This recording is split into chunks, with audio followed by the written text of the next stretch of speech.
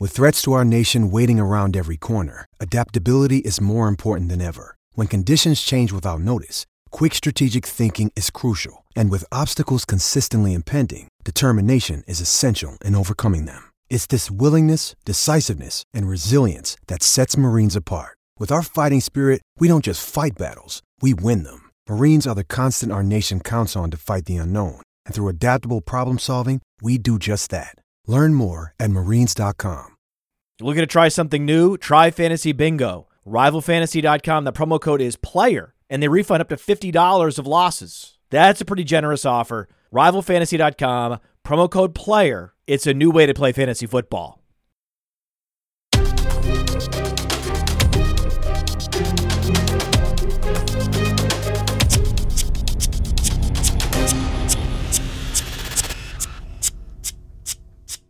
Top 10 takeaways! Oh, they continue. The takeaways continue. They never stop. Why would they stop? Who would stop? NFL action coming right at you. I was watching these games with my daughter, so there was some good takeaways. I saw some of this action firsthand with my daughter, and she had her head in her hand. She's like, what are they doing? Or she was cheering because she doesn't like the Cowboys. First and foremost, Hurts, Smith, Goddard. We talked about this on the DFS Dominator show. We had our best DFS Dominator show. It's a streaming show on YouTube. Dario and I, we walk through the DFS lineup genius, and we generate a bunch of lineups. And we started with Hurts. We wanted Hurts. That was a priority. Hurts and Mahomes this week were our priorities. And saved some salary by going double stacks with Smith and Goddard. And those Hurts double stacks were great, especially if you found a way to play Kelsey at flex. And that's exactly what we talked about on the DFS Dominator show. So that was like, oh my God. I looked up like, wait, we have Goddard and Kelsey both scoring touchdowns. Wait, the double tight end configuration was chef's kiss in DFS. Goddard, Kelsey, and DFS was chef's kiss for that 4-game slate. And then I also love seeing Gainwell in that game. Gainwell going over 100 yards, like 10 yards a carry, okay? And 4 targets.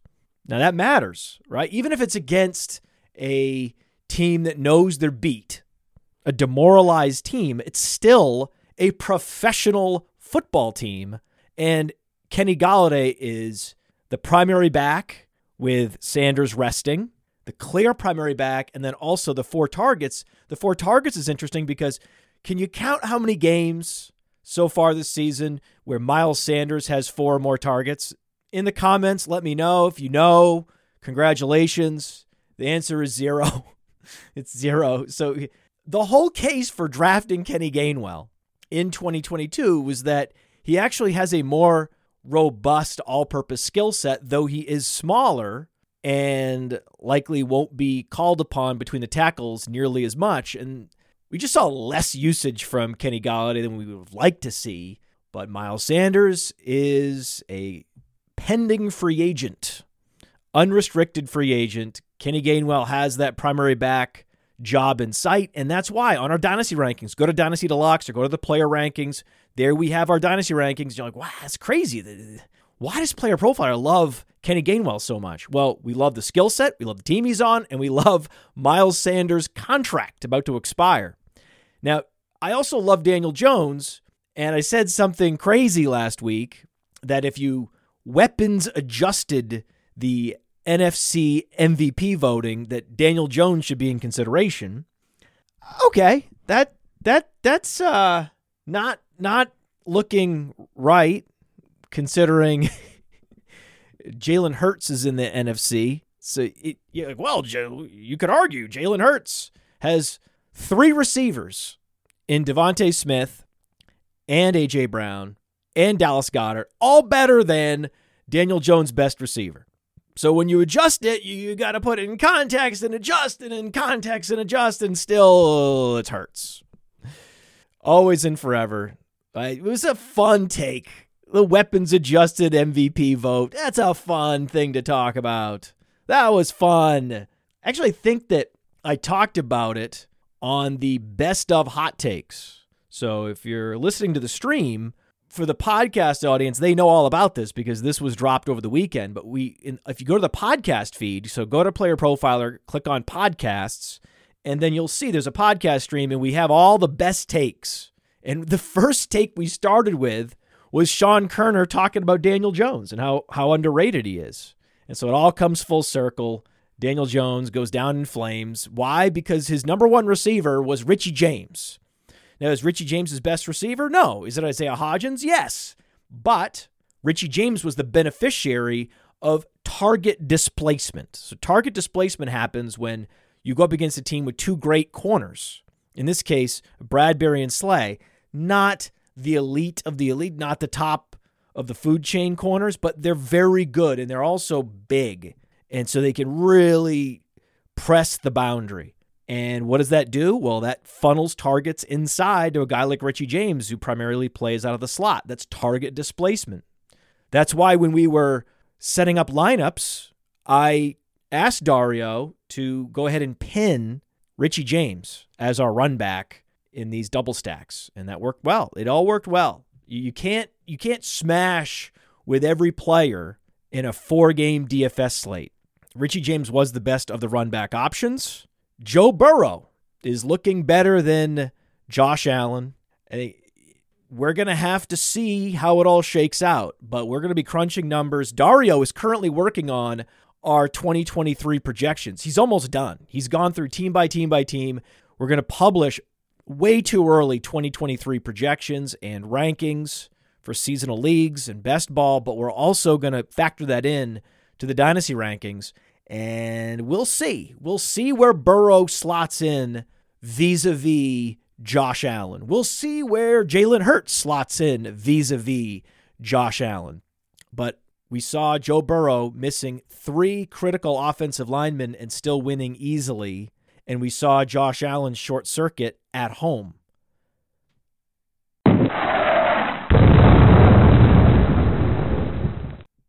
It's a problem. And in Dynasty, you have these guys for their careers.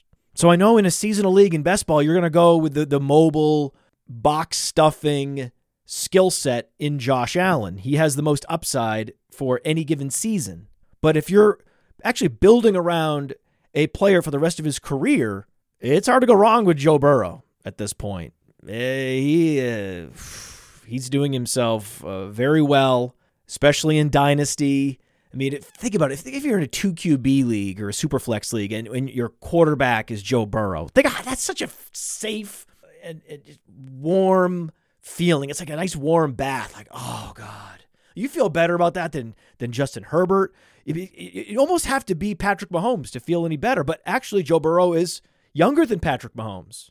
So there's an argument that the most relaxing quarterback to have in a 2QB Superflex Dynasty League would be Joe Burrow.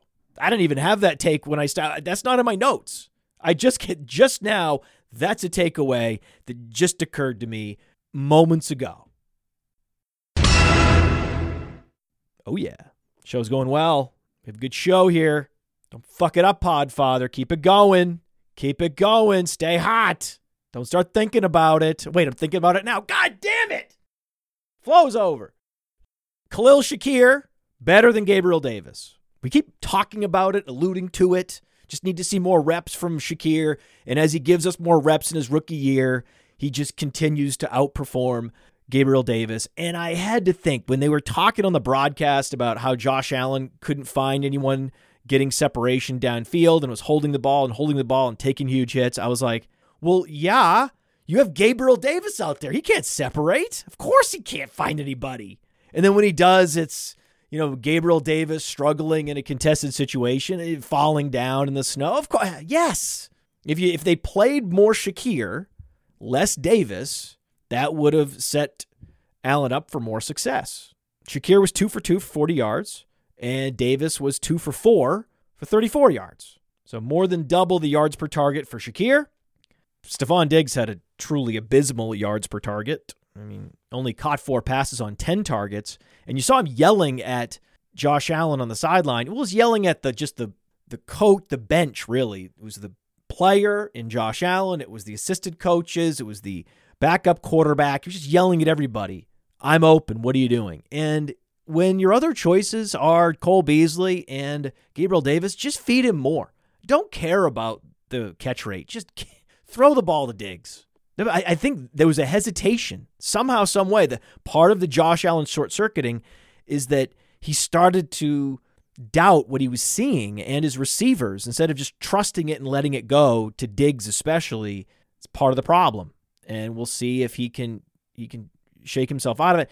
Typically, these like mental blocks that players have, they happen in bursts. The offseason happens, they decompress, they come back. And so I think Josh Allen's going to come back as Josh Allen, but he just may not come back to a top 3 position in the dynasty quarterback ratings. You have to subscribe. Got to subscribe on Player Profiler to see where exactly we have Josh Allen in dynasty. It's going to be interesting.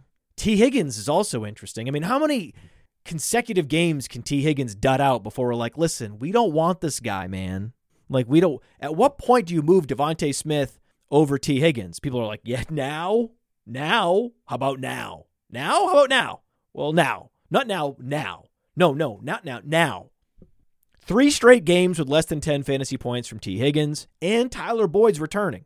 So if Tyler Boyd were leaving in free agency, that would be a different conversation. But with Tyler Boyd coming back, it really is a target squeeze. We've been noticing this target squeeze. You have a couple boom weeks, and it's really a target squeeze for T. Higgins. I'm not enthusiastic about drafting T. Higgins in any format in 2023.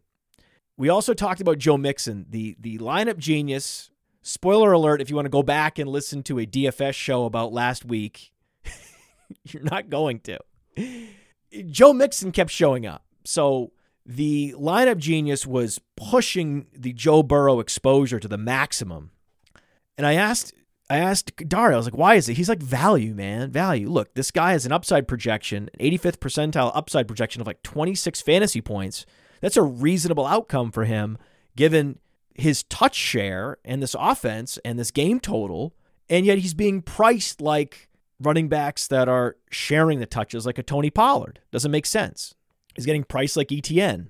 I'd rather have Mixon. So we kept seeing a lot of Mixon, a lot of ETN at that price point, preferring Joe Mixon. And I was like, you know what? There's such a theme this year of us seeing the lineup genius insert all this Mixon and everyone saying how gross it was and then saying, well, you got to do it. That's just how we like winning. We like money. And then there's Joe Mixon once again going off. He had like 20 fantasy points. Yeah, because he also hit the bonus in DK. So on DraftKings, he went over 20 fantasy points. It was beautiful. What a great play at running back, Joe Mixon. That was my favorite play from this game. Did not like this game. So there were two very easy bets. Very easy bets. One was the under on Bengals Bills. We knew the weather report. We knew that Josh Allen was struggling. We knew that the Bengals offensive line was decimated. It was it was the easiest bet on the board. We talked about this on the Juice Show on Friday. It was like, there's 37 points scored. The over-under was 48.5. Like, what are we doing? That was easy. Lot of trickier lines on the board, right? We also just love the Eagles. We're like, listen, guys, the Eagles are at home. What are we talking about, right? What is going on? They were favored by more the last time they faced the Giants at home. What did the Giants do lately that made them better? All the Eagles have done is get healthy and a week off. What are we talking about here? That was Shervan's take. And I was like, you're right. Just take the Eagles against the spread. What are we talking about? So that was a straightforward. Those were good. Those were the good bet. The against the spread bet on the Eagles and then the under on Bills Bengals. Those were the most straightforward on the board. Edge, the Edge betting service, its favorite was the Niners Cowboys under, which also hit. So check out edge.playerprofiler.com. That's the algorithmic bets to make, right? What the computer tells you to do. And whenever there's the highest confidence like that, you go under, right? I was like, man, I think maybe this could go over. What if Dak gets on a roll? And then both Shervan and Ahan were like, bro, Edge has the highest confidence on the under. Okay. Whoa, got it, guys. So a lot of tickets cashed. That's cool. That's always cool. That's a cool feeling. And it's also cool when ETN has exactly 3 catches. I always smile. especially when it's on 3 targets. It's like, hey, the guy was efficient, but they are not throwing it to him for whatever reason. When Hasty's out there, Hasty, he gets targets. Copious targets for Hasty. But ETN, it's like the hard cap at 3 targets. Once again, it's just too easy. And also, my favorite player prop, and I have the text message from Alan, the receipt from Alan. He's like, what's your favorite player prop? And I was like, the Pacheco rushing over. And it was like 52.5, something like that. I was like, I don't care what it is. He's going over. This is a Pacheco week. At home against the Jaguars in the playoffs, salt the game away or break away down the sidelines. It's just, there's too many ways for this to go over. The Pacheco yardage prop. Too easy. And Kadarius Toney hit his receiving prop, right? Receiving receptions prop, at the very least. I mean, this was the fifth time in his career that Kadarius Toney commanded more than 5 targets. And he's also had exactly 5 times when he scored more than 10 fantasy points. They're not this past week because he gave you the bare minimum. I think, what was it, 7 targets he had? 7? Is that right? Yeah. 7 targets for Kadarius Toney. 36 yards. Loser game show sound.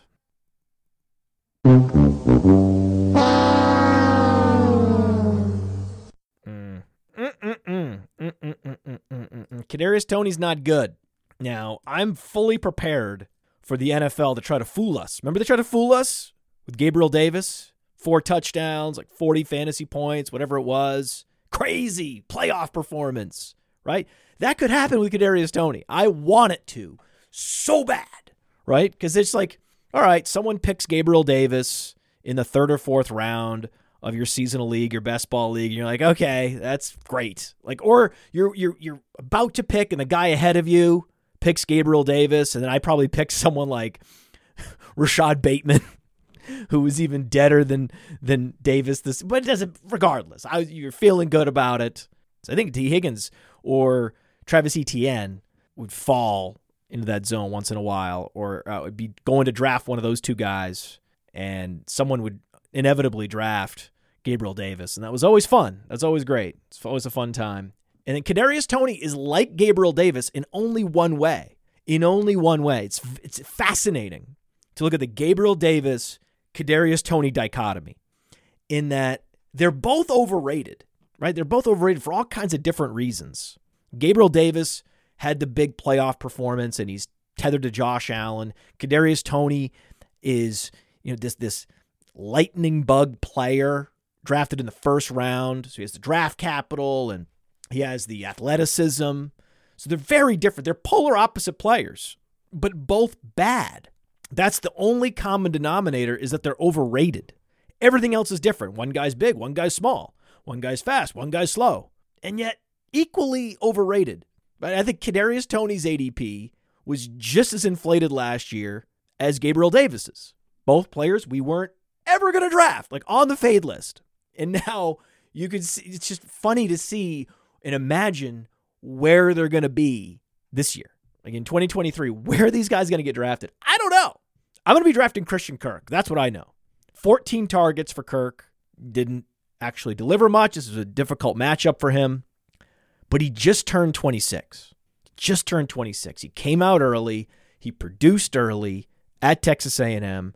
And he's already in a second contract, and he's just turning 26. And the Jaguars, they can't add a true alpha receiver. They've now done so well that they're going to be drafting in the back of the 1st round. So they're not going to get a premium wide receiver. And then in free agency, who are the free agents that are available? It's like Juju Smith-Schuster, Paris Campbell, DJ Chark. They should bring back Chark? No, right? So these are more field stretchers or possession receivers, not proper alphas. Now, they could trade for an aging alpha. They could trade for like a 30-year-old DeAndre Hopkins. That would be the one way. They're like, okay, we're in win now mode. Cardinals are rebuilding. Let's go trade for Hopkins. I could see that.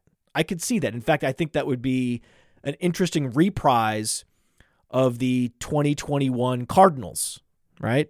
I think they're a good fit. I think Hopkins and Kirk are a good fit together. So I think that would be a good trade for the team.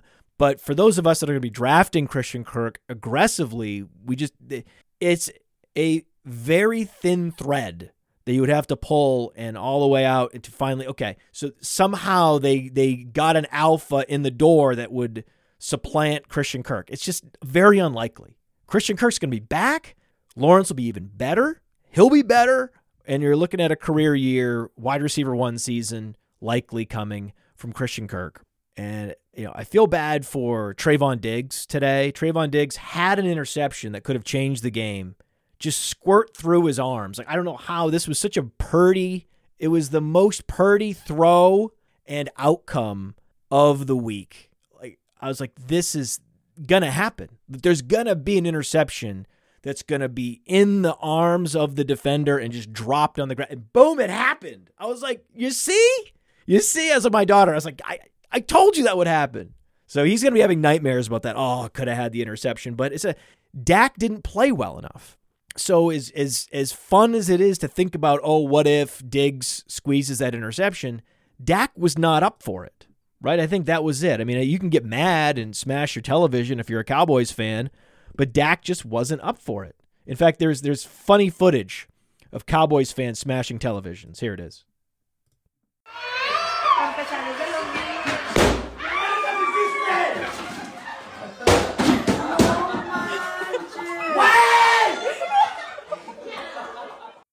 Guy with the Prescott jersey. Wow, impressive. Smashing a teeny tiny television, right? In 2023, you're still rocking a television that's the size of a computer monitor. Like, that's not impressive. Like, I can't believe that got any plays on TikTok. That's not impressive to smash a television of that size. Okay, televisions of that size are like $60. That's not a big deal. It used to be you get a liquid plasma television, and it would be 50 inches. Super expensive. Prices have come down now because of the supply chain. They've kind of come back up a little bit. They bottomed out a couple of years ago, the price of these flat screen TVs. But this was a small flat screen TV that is not expensive. And yet, you can see someone rushing to post it on TikTok. Like, this is so crazy that he would break this television. The pizzas they ordered cost more than the television. So, child, please. Get over yourselves, Cowboys fans. Dak just didn't play well. Josh Allen just didn't play well. It happens. It happens in the sport of football. Your stud quarterback, your franchise quarterback that you're paying $300 billion doesn't play well and you lose to a great team. It happens all the time. The Bengals are a great team. 49ers are a great team. We talked about this last week. I said, hey, the Cowboys are inferior at every position group with the exception of quarterback, but it is a big advantage to have Dak over Purdy, and then Dak doesn't play well, so that advantage is gone and you lose. That's it. It doesn't have to be complicated.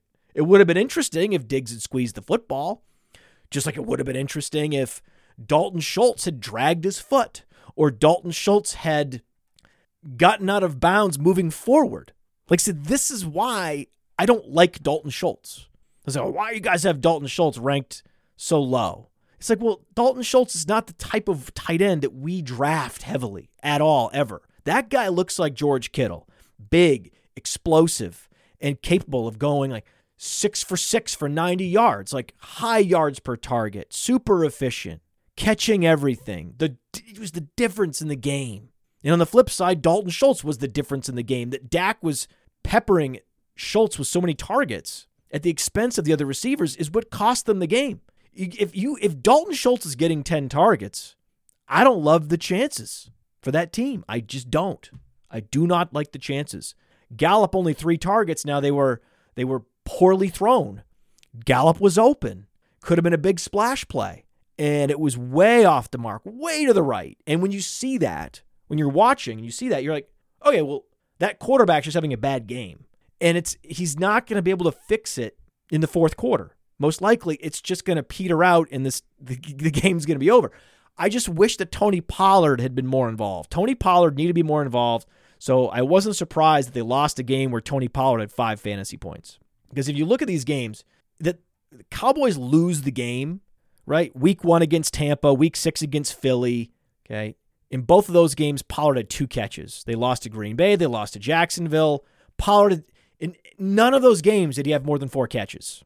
Whenever they get Pollard involved in the passing game, they have an advantage. And when they get Dalton Schultz involved, you're giving the defense what they want, right? It's if you can hit Michael Gallup down the seam, the defense is going to feel pressure. CeeDee Lamb puts pressure on the defense. Anytime you can throw the ball to Tony Pollard, he puts pressure on a defense. At no point was any defender like, oh boy, I hope they don't throw it to Schultz. And then what happens? He can't get out of bounds moving forward. He can't drag his foot because he is just one of these prototypical move tight ends, like a slot tight end, move tight end. And he's not Zach Ertz, right? He's not. He's one of these lesser Zach Ertz tight ends. And if you're a lesser Zach Ertz, what are you really? What are you giving us? Right? You're going to have some games. Hunter Henry has some games. You're going to have some games, but you're not going to be a guy that's ever going to give you leverage at the position. If that offense ever opens up in San Francisco, George Kittle is going to be a monster. Okay, just like TJ Hawkinson found himself on an offense that opened up in Minnesota, and he was a monster.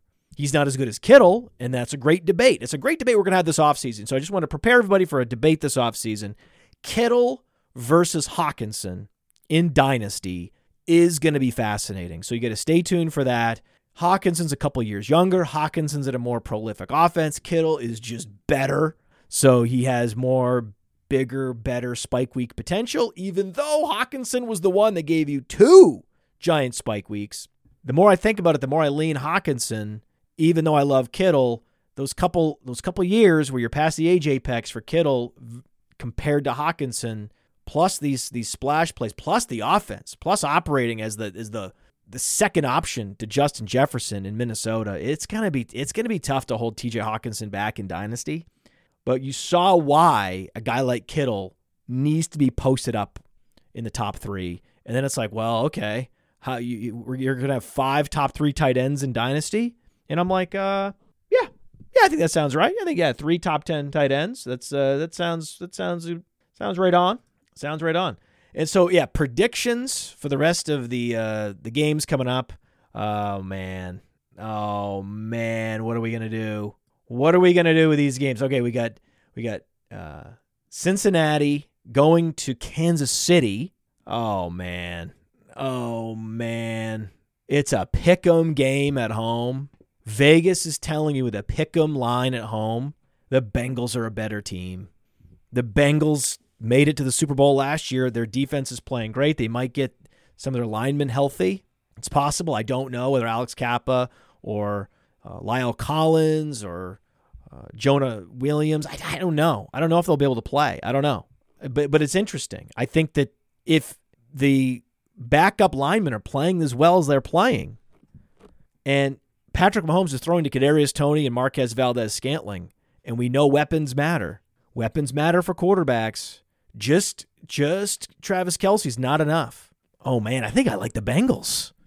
I think it's going to be an Eagles-Bengals Super Bowl. I really do. I didn't think of it. It didn't come to this conclusion until just this moment. Enjoy Bengals-Eagles.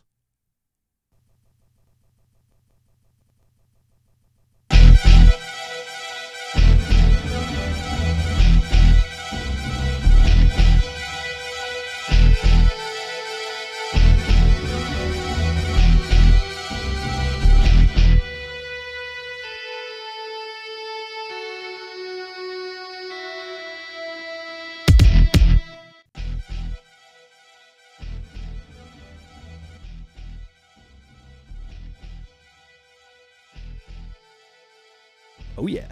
Show's going well. We have a good show here. Don't fuck it up, Podfather. Keep it going. Keep it going. Stay hot. Don't start thinking about it. Wait, I'm thinking about it now. God damn it! They continue. The takeaways continue. They never stop. Why would they stop? Who would stop? Let's go live. Oh! Live time. Live time. All right, let's get started. Josh Allen's place in the Dynasty rankings is in doubt. Suddenly. Wow, impressive. Smashing a teeny tiny television. Like the pizzas they ordered cost more than the television. So, child please. So they're very different. They're polar opposite players, but both bad.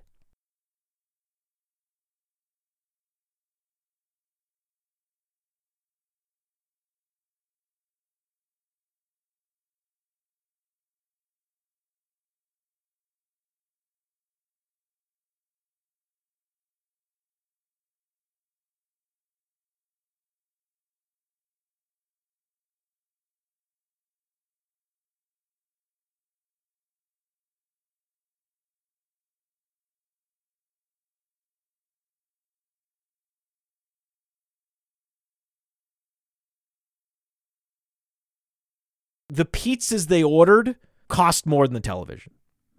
So, child please.